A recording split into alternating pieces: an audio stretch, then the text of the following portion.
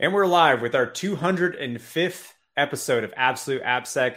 I'm Ken Johnson at CK Tricky on Twitter, joined by my co-host Seth Law at Seth Law on Twitter. Seth, say hi.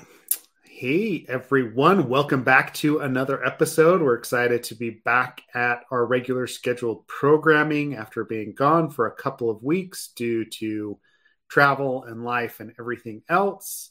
But along those lines, we're excited that next week we will be having our first, get together happy hour at RSA, sponsored by Dry Run Security. We'll talk about that here shortly. This episode specifically, though, is sponsored by Redpoint Security, Code Security by Coders. If you need any sort of application security assessment done, code review, training, anything else, check out redpointsecurity.com for those needs. Besides that, Ken and I were KernelCon, like I said, this last week, had a great session on secure code review. The code review signups for DEF CON should be up today or tomorrow. We've heard word. So if you are looking for practical secure code review as an opportunity to take that course in a public setting again, we will be at DEF CON training. That's the 2 days after the conference. So Monday, Tuesday after the conference wraps up on Sunday. And yeah, Ken, anything else? Any other places that we're going to be over the next week the next couple of weeks outside of the happy hour next Monday? Yeah, so I'll be at RSA personally until about Wednesday morning. Frankly, I'm flying back. I a couple days in SF and just got too much going on to stay there too long. But then after that, I think it's like I want to say it's like May 4th, like May the 4th would be with you, that DevOps Days Austin is happening, like 4th and 5th. So I'll be in Austin at DevOps Days if you're going to be there, or if you just want to hang out, get lunch or something. Hit me up. I'm just going to be around kind of socializing with people at DevOps Days Austin and such. So sweet. Anyways, yeah, going there. It should be fun. Very busy. It's been very busy. Like there was, I traveled for a competition. Then we did, then I had to go down to Austin. Then we did KernelCon last week, which I know we're going to talk about, but man, that was a lot of fun. Then we got RSA and then DevOps Days. So it's just been a lot, but man, KernelCon was awesome. KernelCon was really cool. That was a good time. I got their shirt on. Oh, sweet. Yeah. Mine is somewhere. I got to find it again. Right. Like that's typically how it goes. It was like we had a really good class as far as like teaching the course as well. I was really pleased with how it turned out. Even the updates that we've made to the course, like how we're focused in on more kind of the open source projects. We've introduced a lot more of that into the exercises. On one hand, it does make it a little bit more difficult for attendees, but on the flip side, it's so true to life that it's a good teaching opportunity, right? But we did have a lot of people from the show that were there. We met Talos in person, right? And that was funny too, because he didn't announce himself. So I'm sitting there just, we're going about our thing. And I, Talos is somebody I wanted to talk to. And then you said it. I think it was you who was like, are you Talos? I was like, oh, wait, that's awesome. So it was cool to meet Will in person. And that was dope. That was fun. So. Yep. And everybody else. It was a really good group. I mean, Adam, one of the organizers of KernelCon, came and attended the course as well. I've been talking to him about getting him on the show because he works at an interesting place and has a lot of good insights, both from organizing a conference, but also from a corporate perspective, does AppSec stuff too. So I mean, there was a lot going on. KernelCon in and of itself is a good generalist conference, right? There were a few talks on code review and AppSec topics, but it does, it does run the more gamut. AppSec talks than I expected. I don't mean to interrupt. No, that did surprise me. Exactly. But that was, and that was one of the topics I wanted to bring up. It was in Slack a couple of weeks ago, and actually it was Talos that brought it up, right? Like they were at a meetup or something like that in Madison, and somebody said that, it looks like application security is on the decline, right? Um, and I wonder what your thoughts were on that. Like, I know I dropped into Slack and had my own opinions, but and this was based on their like view. I don't know if it was in their organization or whatever it was, but that, hey, it looked like we spent all this time talking about SQL injection, cross-site scripting. Now we have frameworks that handle that. So AppSec is in the decline. I mean, if I say that though, what is your gut reaction to that statement? Better get a new job, man. Better get a new job. From what I gathered, because like I was busy as traveling, kind of popped in, saw the Slack thread. I pretty much, and after everybody really commented. So for me, it was kind of just reading what everybody said. And I realized like, yeah, we're all talking about different things when we talk about the term AppSec, which seems to be a pretty common thread in our Slack. Not just about that specific term, but it seems like this is another meta thing I've extrapolated from the conversations, is that we're just really shitty about like defining terms, right? So whether it's the actual term AppSec or whether it's, defining terms like, pen testing, white box assessments. I even saw, this is the first time I've ever seen this. I think Eric, I think it was Eric Kabetis that had said glass box maybe, which I've never heard glass box before. So, and then there were a couple other terms that I'd heard, but like not really that were mentioned. And what I'm saying is I've been doing this and you've been doing this a long time. There's still terms being used out there that I don't even recognize. So I guess for me anyways, it was just a lot of recognition that like, we don't have the best standards, definitions, all of that. So what was your take, Seth? Yeah, I mean, this was part of the problem, right? Like, yes, like application security as we think about it from years ago, right? Like it has changed, right? The things that we look for, the tasks that we perform. I mean, you and I talk about this all the time on when we're, doing the code review training that we met, doing basically false positive analysis of a static analysis tool, right? And we just don't do those same sorts of activities. We don't look for the same vulnerabilities. Like some of them, yes, like overarching, but we don't look for the same things as we did 15 to 20 years ago. But that's as it should be, right? The industry has evolved, security has evolved. And, it's a little short-sighted to say, yes, it's on the decline because it's just changed, right? Like what we do on a daily basis. If anything, we're more involved in the development process, like this whole idea of shifting left. And, I know I probably, whatever, like we overuse that term as well. But like it's a little naive to think it's going away. We've specialized so much into different areas that it's now a part of doing business and part of developing software where it wasn't 15 to 20 years ago. And so we just don't have the same problems that we did.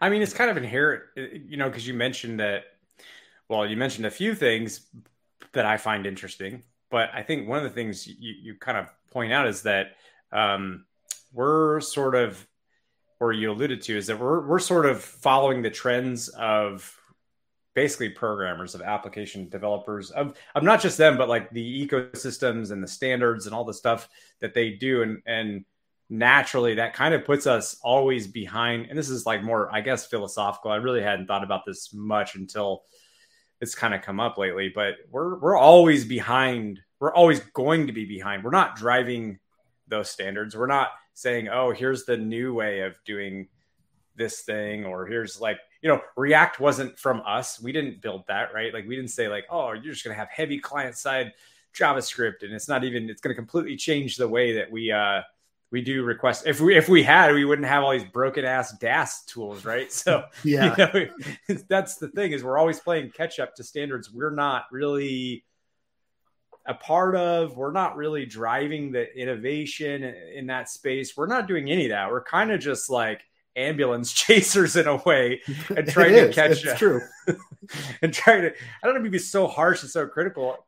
It's not. It's just the nature of our jobs. And so we're constantly trying, I guess what I'm trying to say is we're constantly reactionary That's it. That's what it comes down to. We innovate in our own spaces and all that, but all that stuff is always reactionary to what is being driven out of these new standards and these new tech stacks and frameworks and ideas and concepts and all that stuff that gets produced by the general development community. I guess why I'm saying that is it means we're always at a disadvantage, and it's very hard to get ahead of those things and be proactive and say, well, or even influence some of those things. All that to say, it's like, because that we're not influencing all of that stuff, I can't say that it's going to be dead, because there's always going to be issues. There's always going to be problems when, and even if there, I mean, I don't know, let's say theoretically you did have security people building the standards, creating the frameworks, do whatever it might be, like to shape innovation. I still think that we're going to miss, we're still going to have room for like issues that get introduced and all that. So the security problems will always be there. I just don't know like how fixing those problems is going away in any. Have you seen anything? Let me ask you this, Seth. Have you seen anything at all that points to, oh yeah, security vulnerabilities aren't going to be a thing in software? No. No. Then it's safe to survive. It gets more, it's safe to survive. It's not necessarily on a decline. No death to our industry. Exactly. Yeah. So, but I anyways, yeah. It does have me thinking a lot lately, though, about like, maybe the existential or philosophical parts of our industry, like, the good, the bad, mostly the bad and the ugly. Yeah. Yeah. I mean, there's a lot of that goes on, right? And I mean, if you step back a little bit, think about information security or the security community in general, right? Like it used to be that there was a lot of InfoSec, like network security people that became generalists, right? That did AppSec and NetSec and pen testing and ran compliance and did X, Y, and Z, right? Like, and that's no longer possible because of the way that the world has, like the industry has just shattered into all of these different specialties, and AppSec is doing the same thing. AppSec is like there's too much for any one person to actually include, right? Like especially when we start talking about product security, actually writing secure code, and how that has evolved in the last 5 years. Like we've come miles, or like so far in actually developing that secure code, but it's partially because we've started to separate that out, that activity. And I remember having that discussion, with Neil Matatal years ago when he left Fishnet, right? That he wanted to build secure software, and all we were was an application security practice that was looking for security vulnerabilities in code and in running applications. And he wanted to focus on this other bit. And at the time I was like, wow, that's pretty innovative, but no one else was doing that. Like we weren't having that discussion from an engineering perspective over to security. It just didn't exist. And now it does. And that's what I'm saying is that we've split up the industries, or we've split up AppSec into all of these different, silos that still talk to each other. But we've got, bug bounty that's coming in, managing a bug bounty program. That can be a full-time position. We got product security, building actual security into a product. We've got security tooling that we're building into the CI/CD pipeline to discover vulnerabilities faster, like sooner in the life cycle. And then we've got new technologies that are popping up, like go become an expert in Web3 and actually finding vulnerabilities in smart contracts. It's impossible to say that it's on the decline. Yes, there's portions that are, right? We don't spend as much time talking about or finding SQL injection because it just doesn't matter anymore in the same context. And I would argue as well, like cross-site scripting, like it's hard to get excited about cross-site scripting anymore because we know, what the attacks look like. We know how to solve it. And now it's just like fuzzing until we find bypasses in Google or whatever it is to actually get a payout. So that's where it's fallen to bug bounty people. So yeah, I'll get off my soapbox now. Right. No, but I don't know. Along those lines, right. The next article that I wanted to talk about that came up again in the Slack channel is the death of code reviews, right? Or the fact that like, manual code reviews should go away. Ken and I teach a course about, security code reviews. So yeah.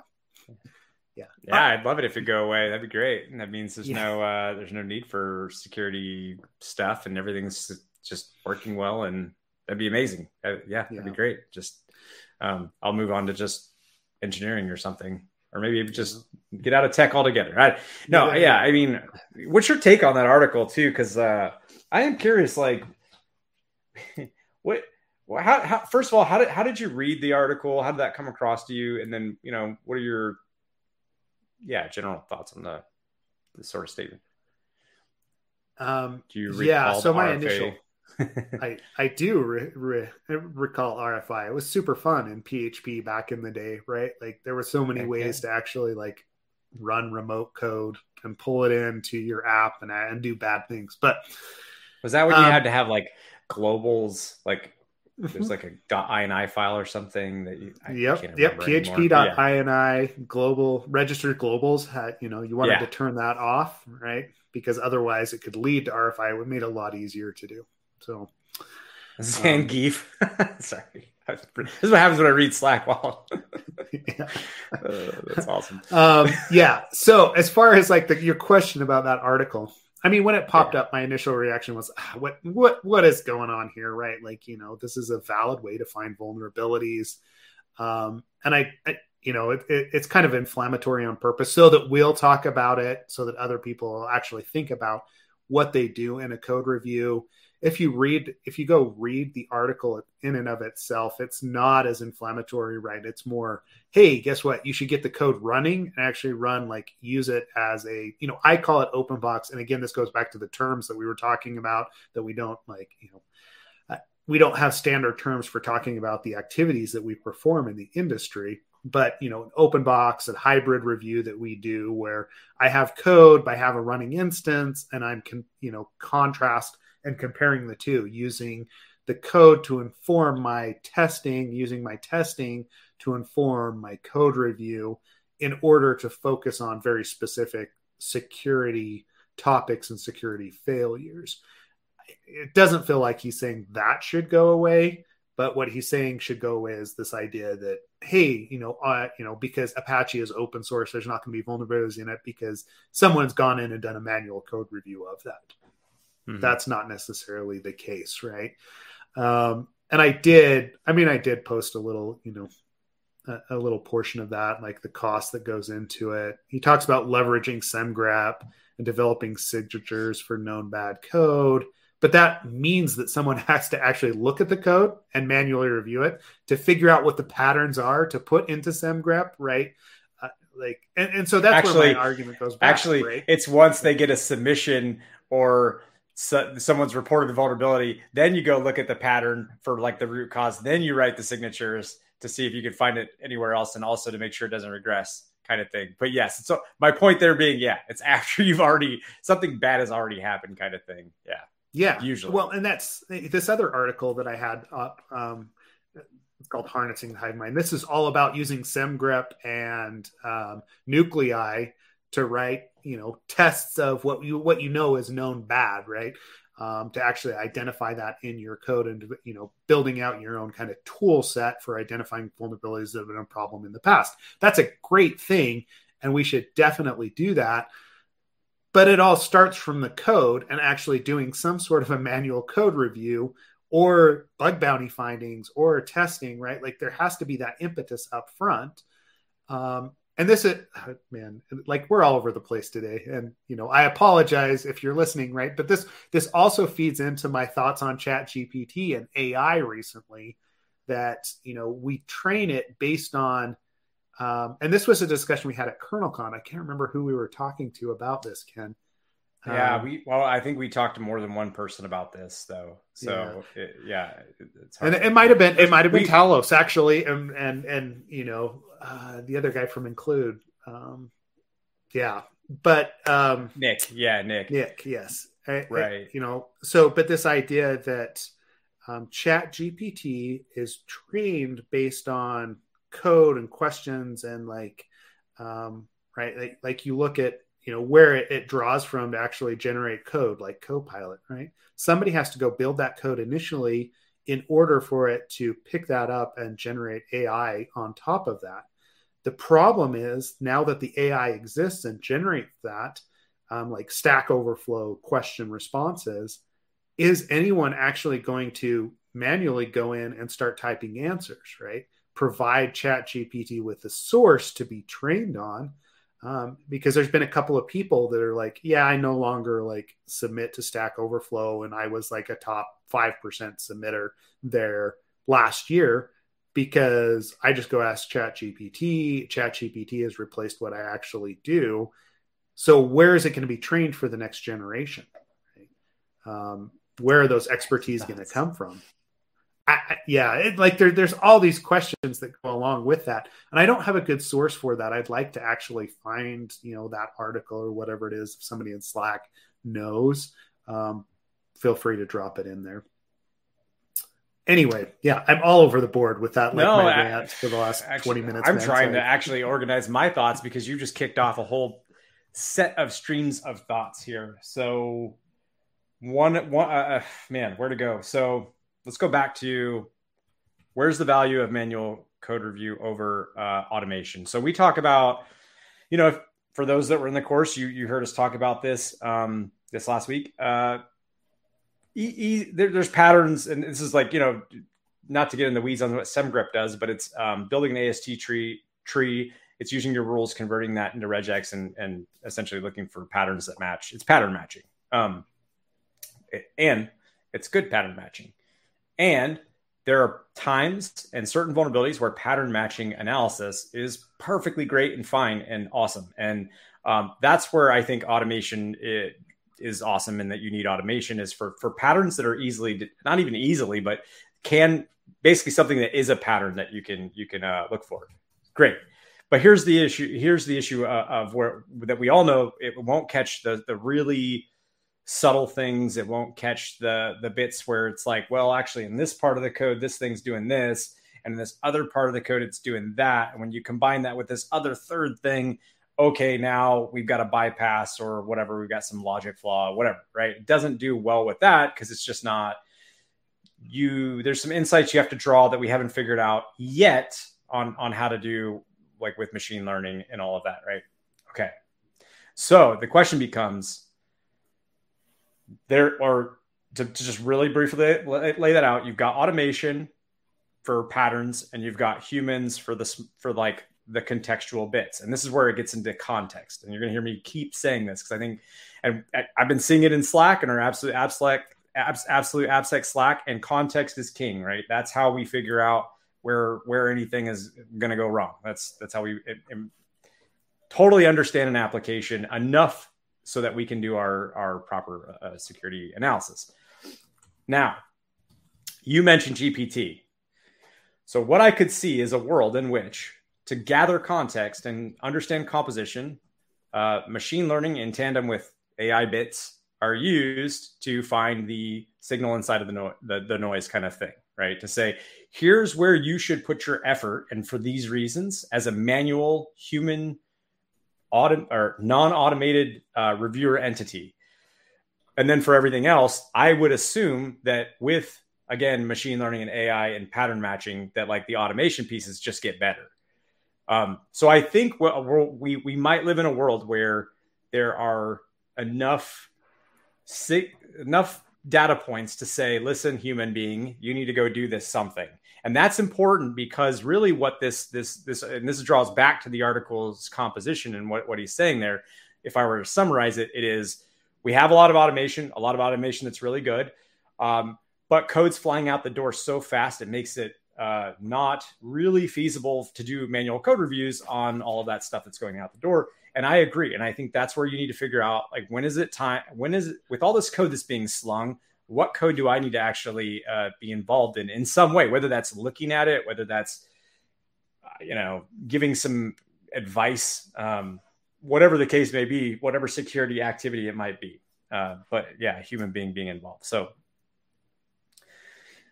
yeah, I don't know, man. I just said a lot of stuff, so it might be nonsense. No, I mean, it's not, right? Like and this goes back to what we talk about prioritization, right? And we talk about determining what a risk profile is, what the threat is for an application for your organization, right? Like one of my first experiences with doing like just application security and pen testing in general, as I was building out a pen test team at, the bank years and years ago, was this, the compliance requirement that all applications be tested on an annual basis, right? That was it. They didn't have any sort of test framework in place, but everything had to be tested. But I remember like being so annoyed that I was sent to California to go sit at an office somewhere to test an application. And when I sat down, it was a JavaScript mortgage calculator. And I was supposed to spend 5 days in an office traveling away from my family to review a freaking JavaScript mortgage calculator. And I'm like, there is no risk here, right? Like, at most, there's a slight reputational risk, and it's not even for like the main like bank. It was just like some division, and like we started to have these threat discussions at that point because I was like, you just wasted how much money and time of an expert going to do this on something that didn't matter when we have all these other problems. We have everything else that's there, and to Sean's point in the blog, and to your point, right? Like we've got to focus in on what's important. And I don't think from a secure code review perspective that, we've ever said, hey, we need to look at every single line of code. If anything, we're trying to give you a framework to look at what's important and move on, because that's what we struggle with is, hey, I need to actually like think about this code from a security perspective and like the lines of code that are in it that actually have a problem. Yes, that means I'm going to miss some, especially if you're looking at Apache or some of these like huge projects, you may miss something in one line of code or like with Log4j because it wasn't, in your threat model for that app. And that's not necessarily a bad thing because you are trying to classify what is actually, what is important to you. Yeah. So I guess those are my initial thoughts there. I am like AI has taken over every single aspect of, everyone's life from a tech perspective lately, especially from an articles perspective. And like, I'm sure we'll swing away from it eventually, but LLM breakouts, how it's going to be trained. Obviously we're having that discussion, we're having a discussion of how it was trained, what it's actually used, how useful it is in certain situations. Can you use it to just like pen test an application, have it direct you what way to actually go, how to review the code of an application. And this is something that we can get into and maybe post as well.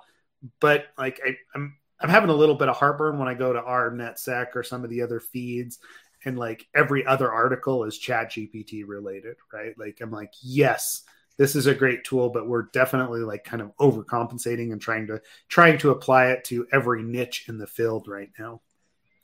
But I will say this. I don't blame anyone because, to my point earlier, we are always behind, and let's not be behind this time. Let's actually use this like cool technology to our benefit. Is all I'm saying. So, but I get what you're saying. There's a massive hype train. It is machine learning. I know Daniel Miessler was saying, because he's been talking about it a lot, and he said that he's going to spend some time digging into machine learning. There was a CactusCon. I attended a workshop because I actually just was curious, like how machine learning kind of works and how to get started myself. Literally just pure curiosity. And I attended it. I forget who gave it. If I can if we have like a moment where I can look it up during the podcast, I'll post the link, and otherwise I'll just have to find it and post it to Slack. The reason I'm saying that is this person has materials that are out there already that you can kind of follow along with, to include like templates and things like that to just sort of easily get started with Python doing some machine learning. And I would say learn it because it's not, yes. Okay. I read an article that was super complex about how, it's the why am I blanking on his name? The guy who like is all over the news talking about GPT. They OpenAI CEO. I can't remember his name right now. Put out an article about how they like went from how like the difference kind of like between Chat GPT and what made GPT-4 and how like interesting those those machine learning algorithms are. But having said that, I was like, man, definitely not a math expert right here. So super cool. I totally understood it. It was dumbed down enough for people like me. I can get pretty far with some basic machine learning for sure. But like, yeah, there's certain levels that, you're just like, that's not me. That's not me. But I think there's some use to it is my point. So, I mean, there definitely is. And, and you should get familiarized with how it works. Yeah. With how it works, right? Like in the basics, there's going to be more that pops up there. And I would also argue, right, if you're in the AppSec space, if you're even tangential to like Web3 smart contracts, you should look at it because it's really interesting tech. But you've got to take it with a grain of salt. And then you've also got to have some sort of expertise, like being able to define where it's good and where it's not, right? And that's definitely what you see as you start to ask, the AI different questions that the articles, the content that it's trained on, you can tell is a couple years old. Some of the recommendations that come back out of it, some of them are completely wrong because, again, they are dumping Stack Overflow, and it's not always the greatest answer that they give you. But on the flip side, right, like it can be useful to start the conversation and speed things up. And I think that's what we're starting to see. Like you generate these LLMs based on, like Copilot, for example, right? Like if it can speed you up as a human to create more and better content, more and better code, then it's going to help that process of creating, whatever application or doing whatever it is you're trying to accomplish. On the flip side of that, though, like we have to still make sure it's secure. We've got to do some sort of a code review. But if Copilot is what's generating the code and we're asking Copilot or we're asking like the same AI if that's secure code, is it ever really going to say no, right? Like, because that's what it's been trained on, that this is a good example. And so like it's almost like we need separate models for this that have been trained on, using different aspects, using different tokens. As you get into machine learning, you'll realize pretty quickly like where those limits are and how the models are actually built. And it's really interesting stuff. You should go out and try it, right? Because it is where the world's going. So, anyway, did you 100%. Find the article there? I did not. No, sorry. I was actually looking for I was looking for Sam Altman's. And thank you, Davey Rogers, for that. Yes. Give me the name. I was actually looking for that blog post. Didn't find it. Also didn't find the machine learning one. I will find it though. Okay, I promise I'll figure it out, get it posted. Okay, so back to the original article though, about the manual code review bits. Any other thoughts there as to like what we do and the article, I guess, in general? I mean, I do find myself agreeing with him on a lot of his points, right? As far as like getting an app up and running, using code to inform testing. I mean, that's what tools do as well. They're trying to identify, interesting portions of the application or where failures happen. So it's almost like secure code review, the way that we do it, the way that we teach it, is not necessarily a manual code review in the same sense that he has represented. Yeah, and he mentions like, hey, a significant vulnerability is missed in open source software, and then that being sort of almost tied to the fact that he's seen people miss things in code reviews, and I don't think the two are the same. One's a paid for thing that's like professionals.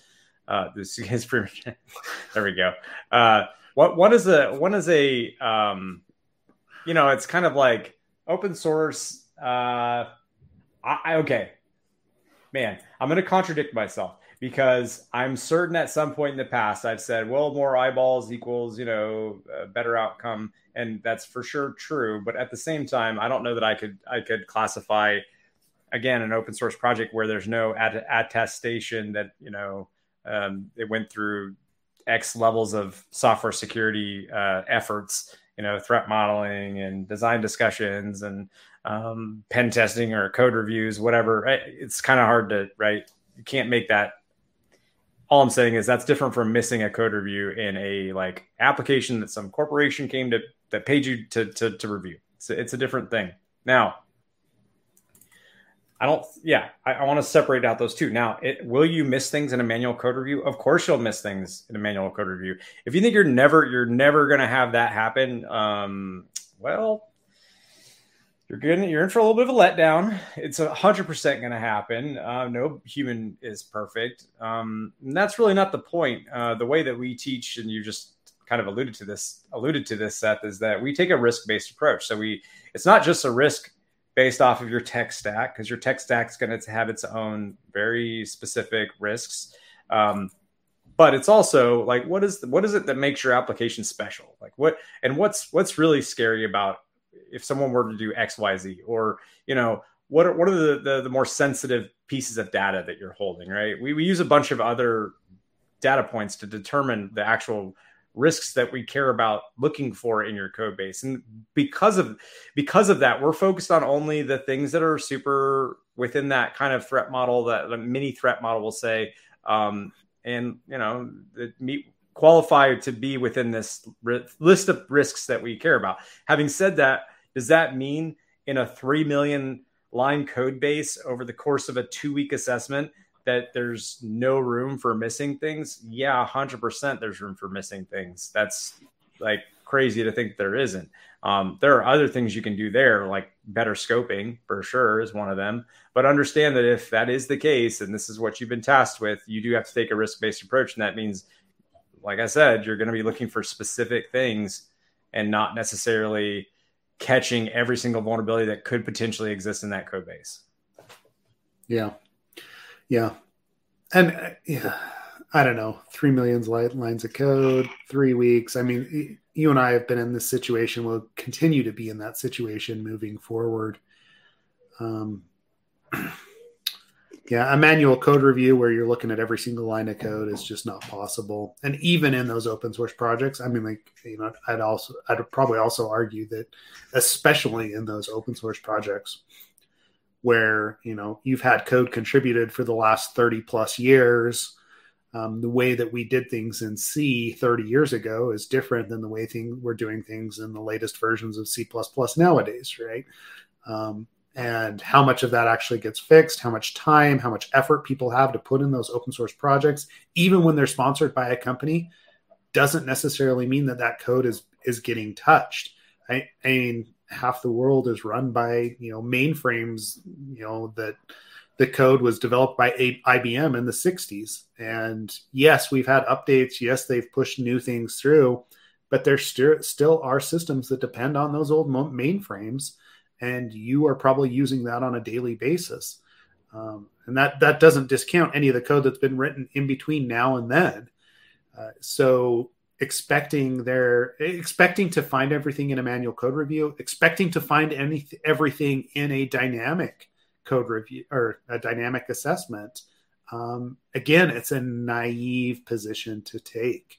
The organizations that expect complete coverage from any assessment that they do are going to be burned at some point. And that's what we're seeing is like we've had to grow up as an industry and realize that people make mistakes. And just because somebody made a mistake doesn't mean that they're not an expert in that field. It just means that, hey, they missed it because of scope, because of timeline, because of something else that happened.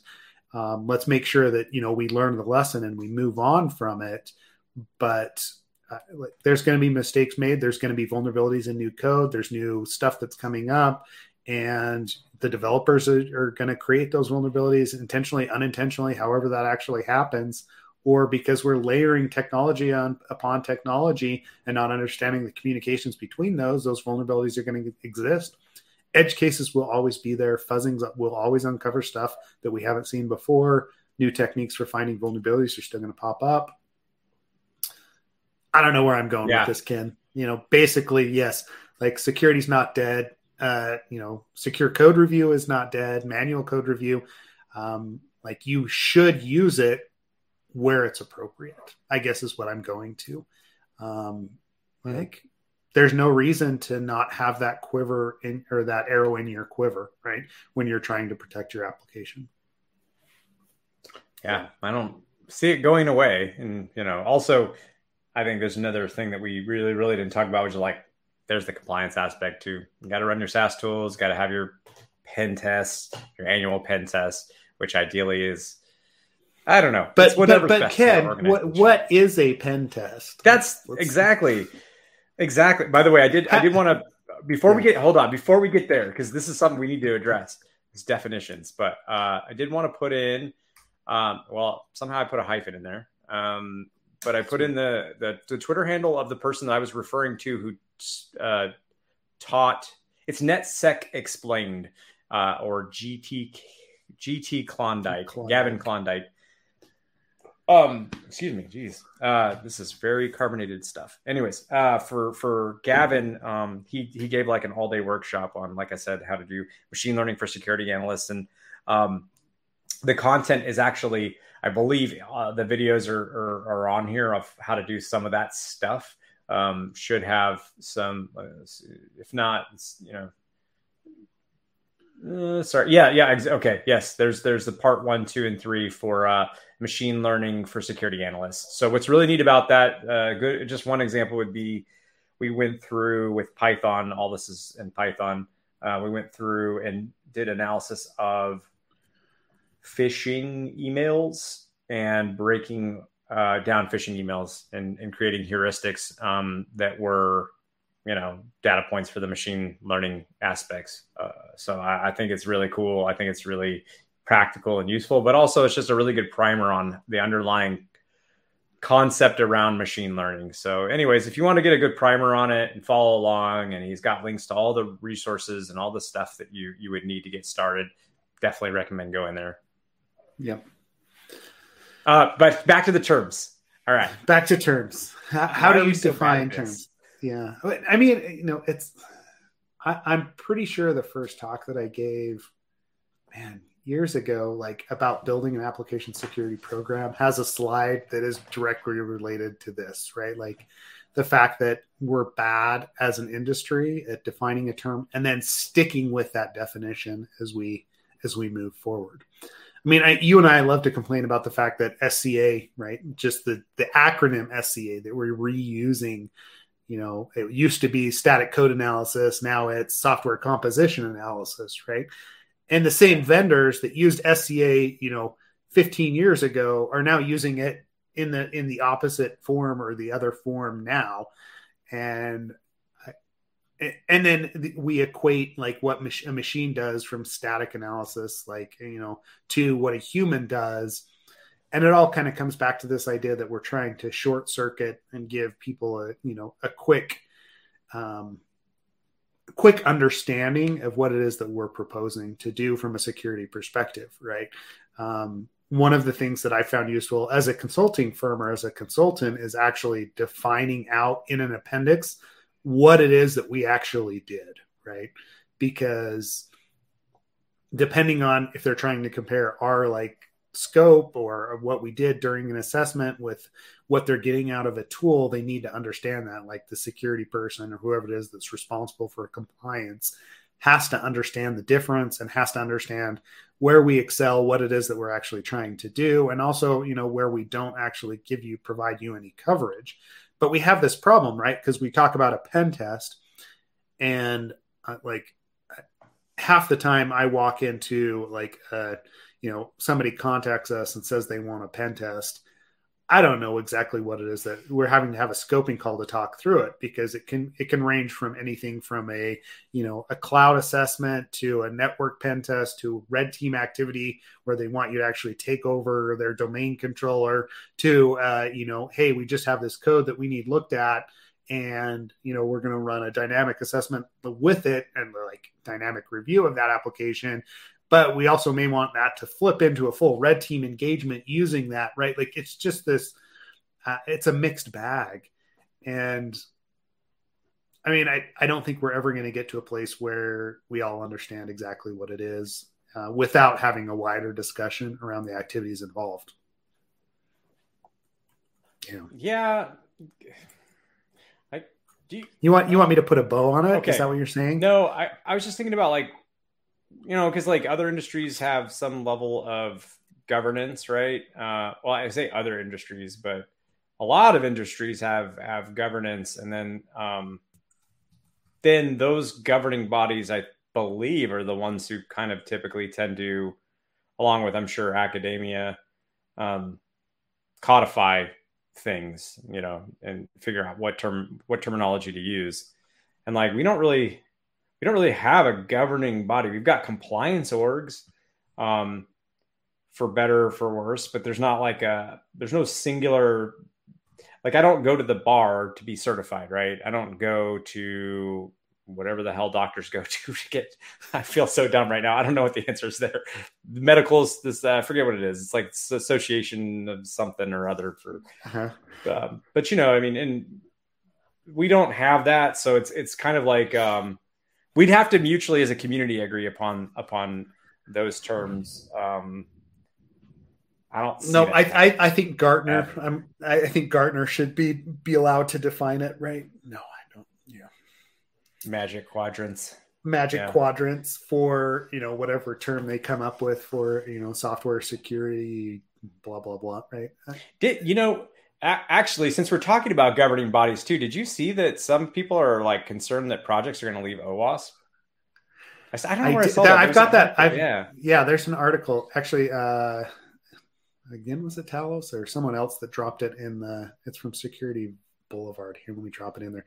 Actually, I couldn't remember if it was Twitter. I think I saw it on Twitter actually. Oh yeah. Okay. There you go.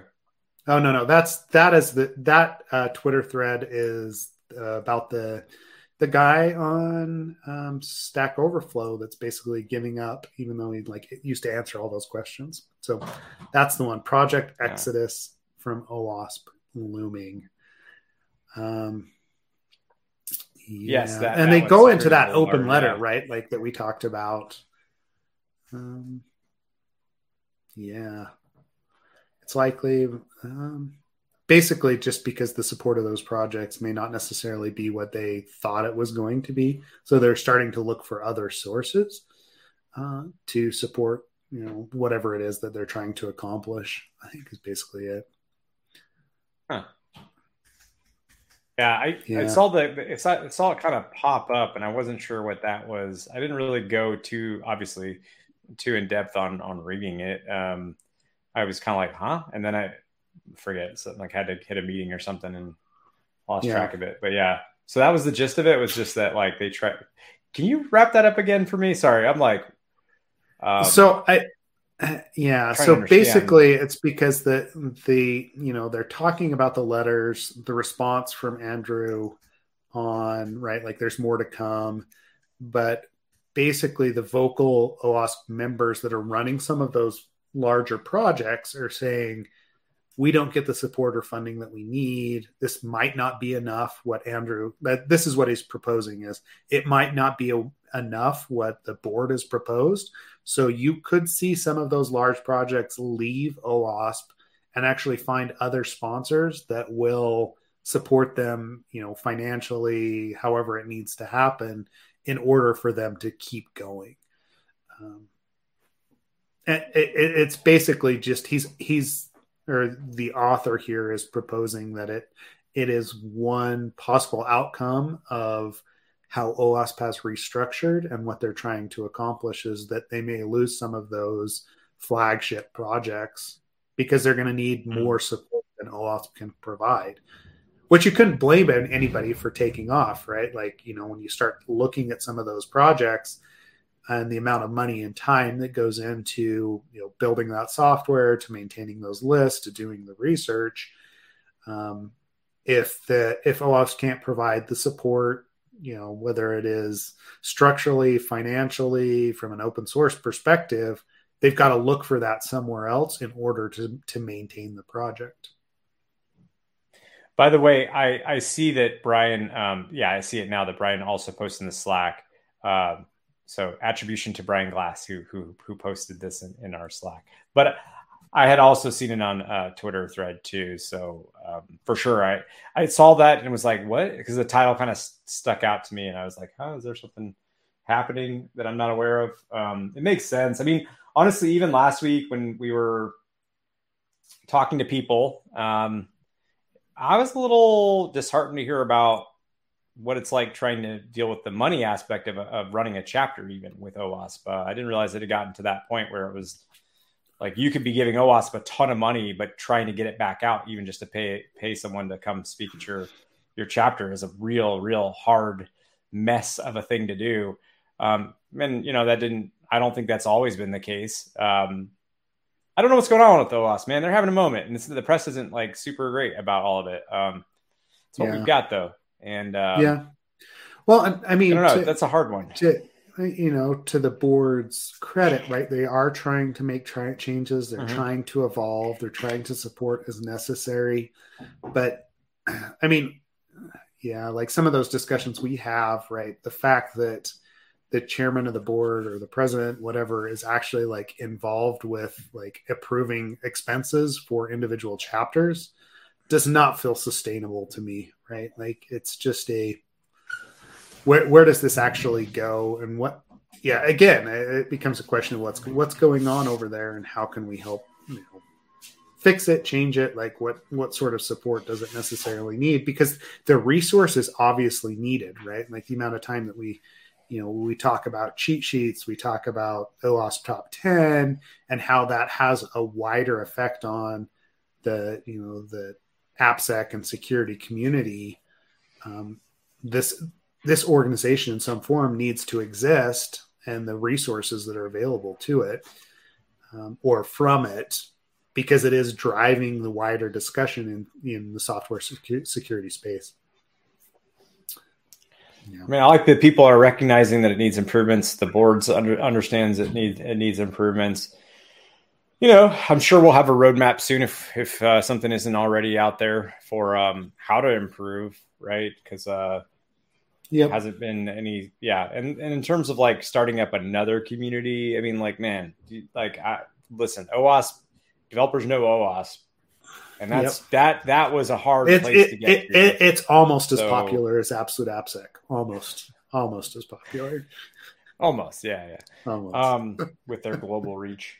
Right. So no, but realistically, starting up another community is a bad idea. So you're gonna end up having the same issues at the end of the day. So but then you've got all the bars to meet where like just even brand awareness is like a hard thing. So maybe less so in today's viral world, actually. But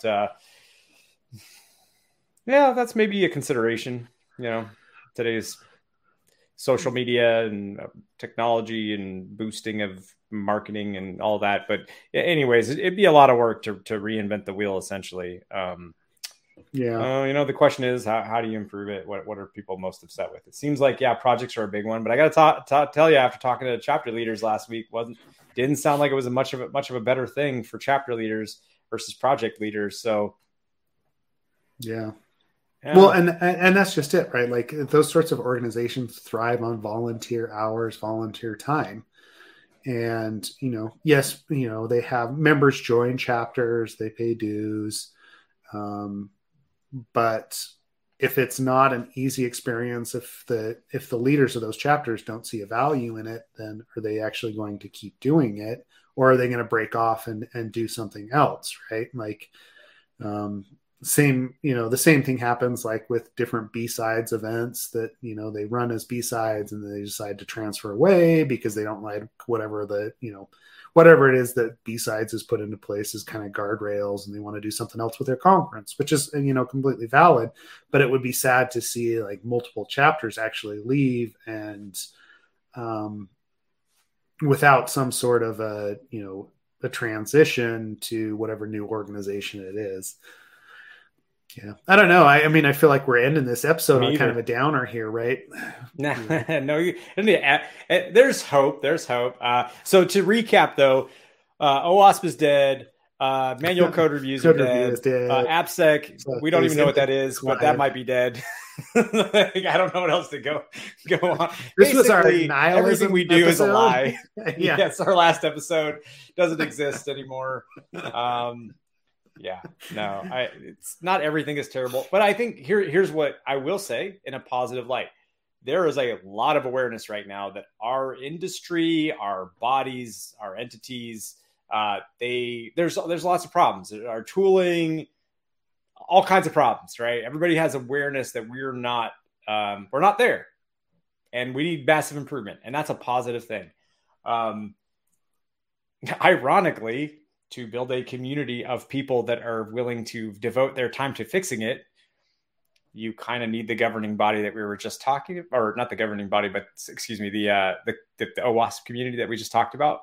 But anyways, I think that it's a positive thing ultimately, right? Like when you call out problems and you're invested in it and you're passionate about it and you want those things fixed and you want improvements, and there's enough of you, similar people with that mindset, only good things are going to come out of it. So actually, while jokingly we talk about how all this is kind of messed up and all that, in reality, I think it's just pointing out that we're about to reach probably the next evolution in our industry. And that is a very exciting thing to watch, especially as technology, the technological foundations for addressing those issues and concerns and fixing things are in place now. So it's a really cool time. I think actually, if anything, this is a great time to start getting into the industry, or if you're already in it, you're going to see some good things. So I would say it's the opposite. It's pretty positive in general. Yeah.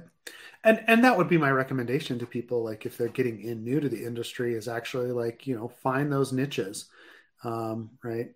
Exactly what you and I have done with the code review stuff, right? It's like, when we popped in and started doing this years ago, there wasn't a process. There was we learned it over time and then shared it with others, but that's just it. You kind of find the niche and the thing that's really interests you, and the industry as in general is growing. You kind of become an expert in some of that, find the other people that are also interested in it, and you build a good community and a good career over time. So. I got to say, for me, building a career has been nothing more than just ooh, that's interesting. That's it. Just following through that with that thought and actually building stuff and then publishing that stuff. And it's been enough to just accidentally build a career just through hey, I like this stuff and I'm going to. Yeah. You like it. Yeah. Don't be ashamed of it. And, put it out there. People appreciate it. So. I don't talk about it too much, but honestly, I know I've mentioned it before, but when I started, there wasn't even an industry. Nobody was paying to do any of this. I think if you just follow, it sounds so cliche, but I will say, I think if you just follow the things that you're really interested in and you really care about, it's going to naturally lead to really positive things because you're invested in it. You're going to really enjoy doing it every day. You're going to get good at it. And, I don't know. I don't think you need a plan. I think you just need to if you're interested in something, just put the effort in, even it means at 2 a.m. you're banging your head against the wall. That's fine. That's great. That's necessary for growth. Do it. Okay. Yeah. Yep. Sweet. Well, is there anything else that you wanted to jump into and rant about today? Not really. I think it's been good. I'm on hour 3 of, I was going to say I'm on hour 3 of discussions and stuff. So it's time for me to write some code and be productive again. So, okay. Well, yeah, we'll get back to it. Join us again. Actually, next week, you're going to be at RSA. I'm going to be flying back. We might need to do, shift our schedule a little bit. Sure. Just watch the YouTube channel or the Slack channel, and we'll post when we decide that next episode's going to be. If you are interested in coming on the podcast, or of someone that you would like us to talk to, please reach out. And again, this episode was sponsored by Redpoint Security, redpointsecurity.com, code security by coders. And I do want to throw this out there, though. Yeah. Sorry, before we hop off. Okay. Because we're having that happy hour at RS or RSA adjacent, whatever you want to call it. But it's sponsored by Dry Run. I'm the CTO of Dry Run, right? Yep. CEO is James Wickett. In any case, why I'm mentioning this is we don't have unlimited seats for that happy hour. So if you're interested in attending, please just DM me on Absolute AppSec Slack, or DM Seth, however you want to do it. Or hit me up on Twitter, DM via Twitter if you're not on our Slack and don't want to be on our Slack. That's totally fair, fine, for whatever reason. but yeah, hit me up or hit Seth up, and we'll get you invited to it. Okay, that's all I wanted to add. Yeah, that's right. We didn't include a link or anything to it. If you would like to attend, contact one of us, and we'll get you a link and get you RSVP'd up for that. Sweet. All right. Well, we will see everyone next week, either in person or online during the next episode. Appreciate all the feedback, comments, and the community. So thanks everybody for listening today.